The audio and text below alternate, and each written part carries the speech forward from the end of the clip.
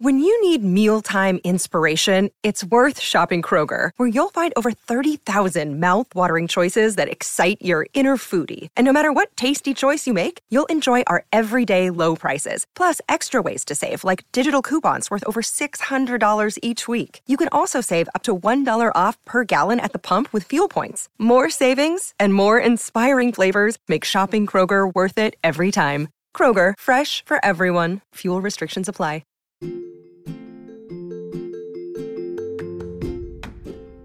Hello, friends, and welcome back to the British Royal Fanatic Podcast. I'm Hayden, your American friend with a passion for British royal history.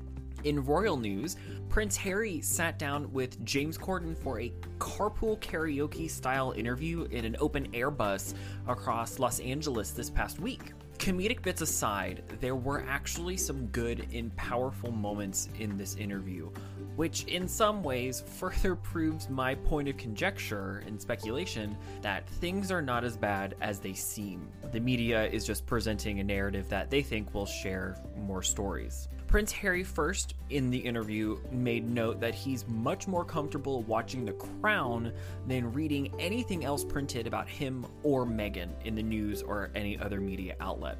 In summarizing his argument, he says, quote, "You know that The Crown isn't trying to be news or real. It's loosely based around some fact, but it never claims to be the truth," end quote. And he has a real problem with the media misconstruing information and subsequently reporting it as fact. It is known and accepted that Prince Harry, ever since the death of his mother, Diana, Princess of Wales, has had a very big problem with the media and news outlets, and he's never really liked them. When talking about leaving the family, Prince Harry made it clear that it was never actually about officially leaving the family. It was about, quote, stepping back rather than stepping down, end quote. And they haven't officially left the family. One of the big reasons he gave about making his decision was that the environment became toxic. The press and the media were not being kind. I very much remember how mean they were to both of them. His mental health was taking a decline and was entering in a dark place, and he needed to protect himself, his new wife, and eventually his family. He stressed that it was the media being a major factor of the leave, and he didn't mention the family at all. When talking about life post-lockdown, Prince Harry did make it clear that no matter what, him and the Duchess will always be doing public service and giving back. It's what royals do. But in some ways, he was hinting that himself and Meghan will be doing their own form of service rather than ones that were strictly dictated by the monarchy. It does contradict that the statement made by the Queen regarding service, but it kind of shows in some ways the two different services. It seems he didn't want to do that kind of service anymore. He wanted to do his own, and that's within his right. All in all, it was actually a fun interview. It showed a very informal side. He was being comedic and having a good laugh, and it was just enjoyable. It was about 17 minutes long. It was nice, but that was the big royal update. He sat down in an interview with James Corden and really got to tell his side of things, which, granted, there's always three sides. Side one, side two, and then the truth. But who knows? But it was nice to see him talk about his side of things and how he feels. He seems to be in a pretty good place. Today, we are going back to Balmoral, and we are talking about the famous or infamous Balmoral test. Depicted in season 4 of The Crown, this idea of the quote-unquote Balmoral test is on everyone's mind. Are they real? Are they really this bad? What are these exactly? How stressful are they? Well, for one thing, they're very much real, especially for people marrying into the royal family. Although they aren't officially called Balmoral tests, these few day stays at the castle can be very stressful, have a lot of pressure, and in some ways can make or break a potential relationship. So, what are Balmoral tests? Stay tuned, and we'll see if we can pass our very own.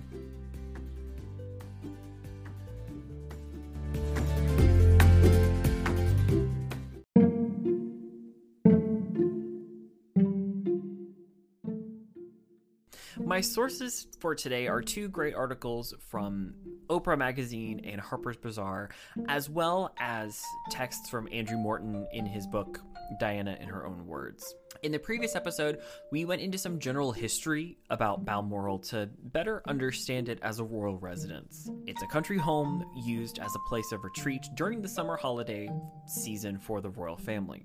They hunt, fish, enjoy Highland games, outdoor sports, ride horses, go on picnics, take long walks, and many more across the estate. But the big punchline here is that Balmoral is a very intimate space for the royal family where they can be away from the media and the public and be themselves. They can let their hair down and be a common family. It's the favorite residence of many people within the royal family, including the Queen and the Prince of Wales. And it is a very big honor to be invited to Balmoral. I cannot stress that enough. While it is informal, there are still rules and protocol and traditions.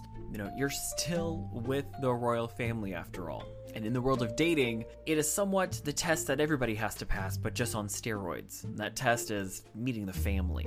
So why are these tests such a big deal? Well, to start, it's not called a test. It's colloquially known as the Balmoral test, but within the firm, as it's called, it's not called a Balmoral test. They don't sit around and discuss who are we going to give the next Balmoral test to. No, that's not what it's called. You are sent a formal invitation saying that you are invited to Balmoral, and there's usually a general date frame saying this is when you will arrive, this is when you will leave. Typically it lasts a few days, but I have seen where certain individuals can stay for up to a week. And that is usually reserved for prime ministers because of how often they interact with the family. I cannot stress it enough. It is a massive honor to get invited to go to Balmoral. And as royal protocol dictates, if you get invited anywhere to anything by the sovereign or any member of the royal family, you go. No ifs, ands, or buts. You go. It is a very big honor. But there's more honor and prestige placed on Balmoral because of the intimacy and informality it presents. Now, from there, once you make your RSVP and tell them that you're coming, that's where the real fun begins. You get up there and you spend time with the family. The royal family has been in existence for over 1,000 years, and in that time, there are a lot of family traditions, rituals, and other trends that have developed. If you can keep up and stay above water, then you can stay around. If you make too many missteps, then it's bye-bye for the royal family. In some ways, if you can't hang at Balmoral, then you really can't hang with us. Of course, some faux pas are bound to happen, and they understand that, especially if they're bringing somebody who isn't used to royal protocol around. It can be a big culture shock, so they understand if some faux pas exist, but if you make too many missteps, that's where you get put on the chopping block. Prime ministers are always welcomed at some point. I've seen where some have spent a lot of time at Balmoral and some do the bare minimum. It all just depends on the relationship that they have since developed with the sovereign. But of course, if a royal is dating someone, that is the big test, because not only is the immediate royal family there, but the entire group is there. That's a big thing. Almost all of the royal family goes to Balmoral at some point during the summer season. Princess Diana had her first experience in 1980. The Duchess of Cambridge went in 2009. The Duchess of Sussex went in 2017. The Countess of Wessex started dating Prince Edward in the mid-90s, and they got married in 1999. So it's safe to say that some point in the mid to late 90s, Sophie had her first experience at Balmoral, and I couldn't locate when Sarah, Duchess of York, went to Balmoral for the first time, but she married the Duke of York in 1986, so it's safe to say that sometime after Diana went, Sarah was shortly behind. So how do you prepare for these tests? We know that these tests involve interacting and mingling with the family, but how do you prepare? You have to be very up to snuff on your protocol and how interacting with the royal family works. And just to be sure, when you RSVP, you basically get sent like a package, from what I've told. These are royal commentator words, because clearly I have not been to Balmoral. I'm regurgitating what experts and people that have been with the family say that they have experienced. You usually get sent some form of basic protocol sheet. Here's how to address the family. This happens anytime you meet a member of the royal family. But there's also some activities, a basic schedule, advice on clothing. They basically give you a little booklet or various sheets of paper to help you prepare. No matter what happens, the queen wants to make you feel welcome. They want to make you feel like, this is going to be a positive experience. So they want to set you up for success as best they can. Now, how did this all come about that there is some form of preparation is in season 4 of The Crown, people were very critical of how poorly Margaret Thatcher was depicted in her Balmoral experience.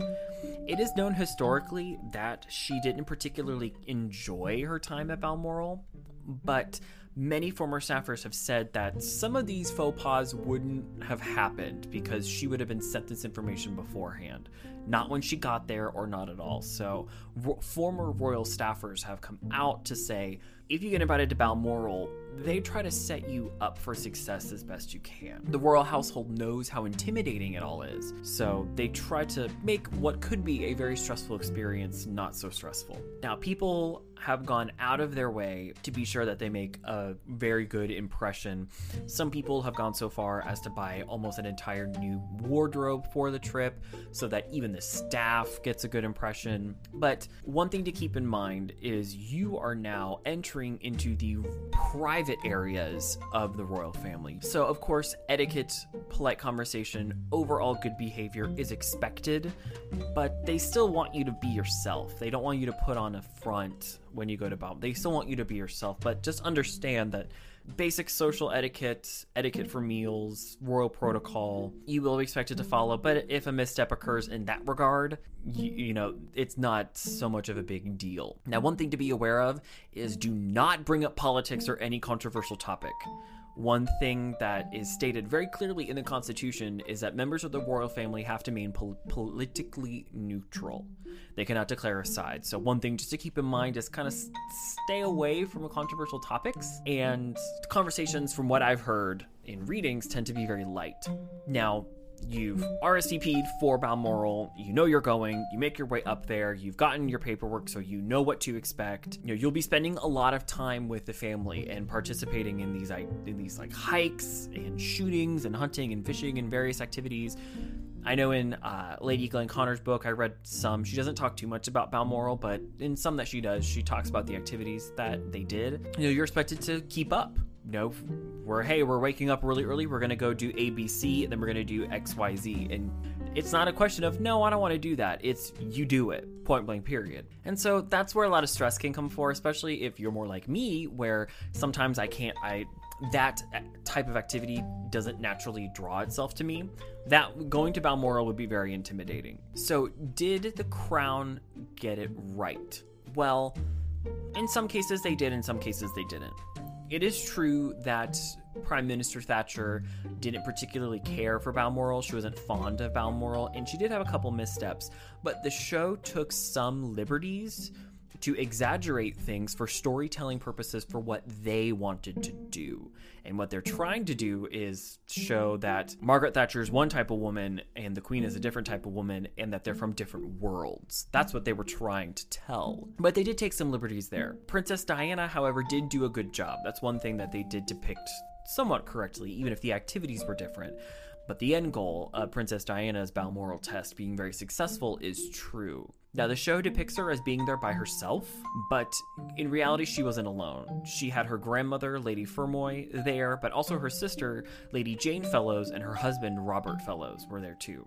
Robert Fellows worked in the royal household, so Lady Jane would have been there for, at the time, Lady Diana. Now, while Diana did do a very good job at her first stay at Balmoral, some royal commentators have believed that Diana may have put on an act just to kind of survive, to make a good impression. Andrew Morton has gone on record when talking and writing about Princess Diana that she loved Scotland. She enjoyed the area. She enjoyed the Highland and the atmosphere and the relaxation of it all, but the interacting with the royal family was very draining for her, and that's what she didn't like. She, in some cases, didn't like going to Balmoral because of the activities and having to constantly be on, and she didn't really like some of the activities, and the atmosphere to her was very stuffy and stressful. And I've read a few times where the royal family seemed to notice that her first time to Balmoral was this wonderful woman, kept up with everybody, did everything with them, and it was great. And then after she married into the family, her behavior was different, and all of a sudden she was a different person. So was she putting on an act? We'll never know. Personally, I don't know. I don't have an opinion here. It is unclear if the family will head to Balmoral this year because COVID is still running rampant around Europe and the UK, and it looks like things aren't changing anytime soon. Of course, vaccines are rolling out and people are being as safe as they can, but again, it's unsure if they will actually do that. I do hope they end up going back because of how much the family really seems to enjoy it.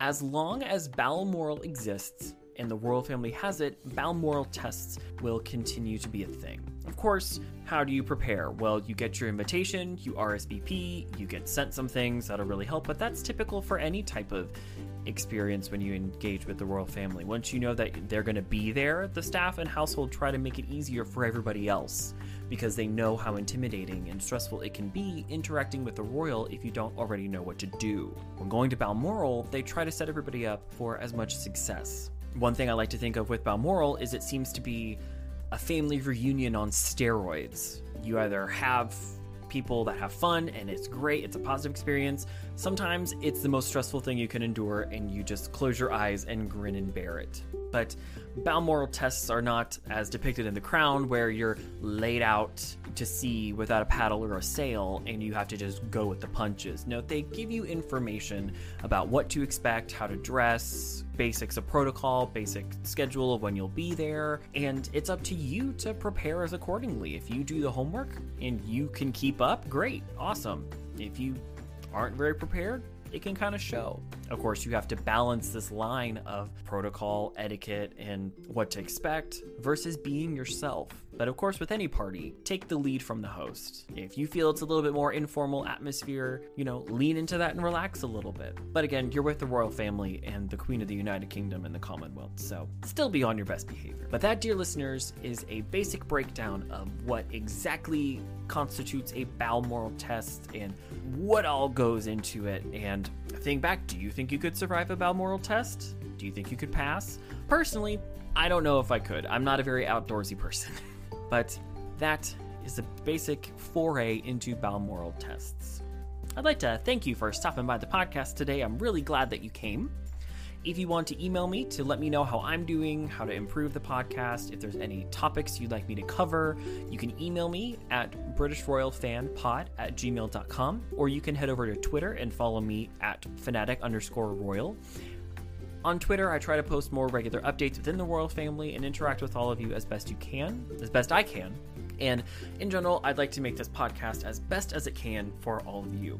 Head on over to either Anchor, Google Podcast, Spotify, Apple Podcast, or wherever you're listening to this podcast at the time. Rate, review, subscribe, and share. The more you review and share, the more the community will see the podcast, and the more the royal podcast family can grow. Of course, have a great rest of your day. Stay safe and stay healthy, and I will see you in the next one.